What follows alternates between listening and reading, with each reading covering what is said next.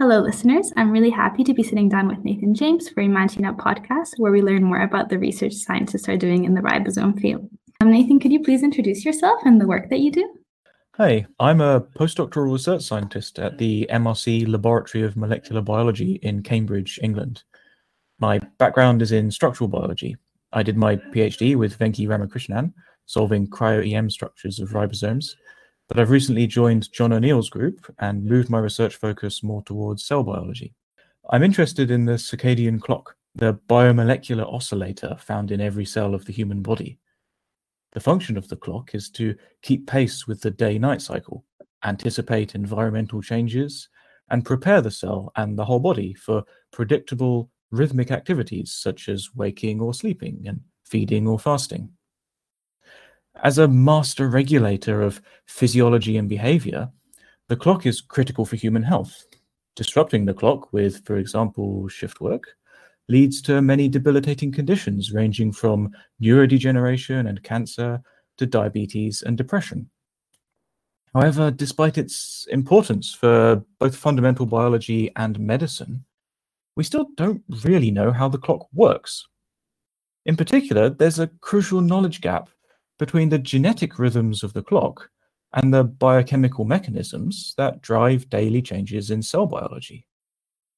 I'm investigating how the clock manipulates the proteins and processes within the cell to prepare it for a changing world.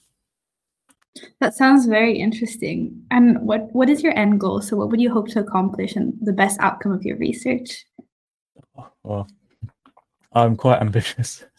My plan is to fully characterize circadian control of translation, so from the proteomic scale down to the atomic details, using a combination of riboomic methods and other experimental approaches.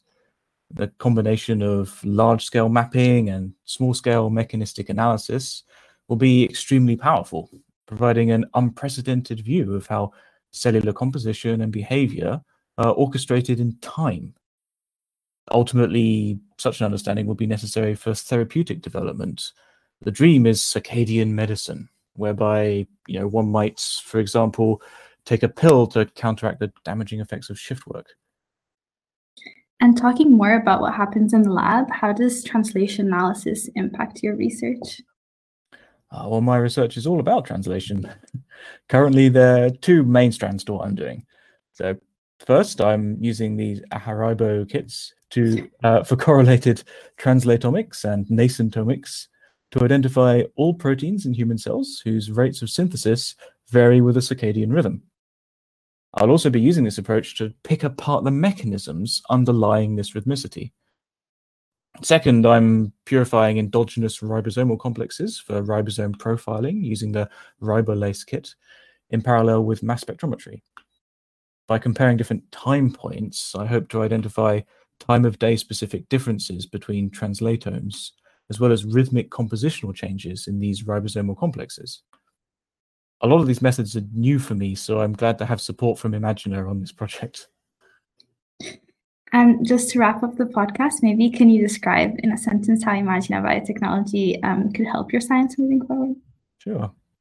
I'd need reliable tools for riboomic projects that can help me design and perform experiments that have never been done before. Thank you so much for your participation and also the time that you dedicated. It was really fascinating to learn more about your research. No problem. Thank you.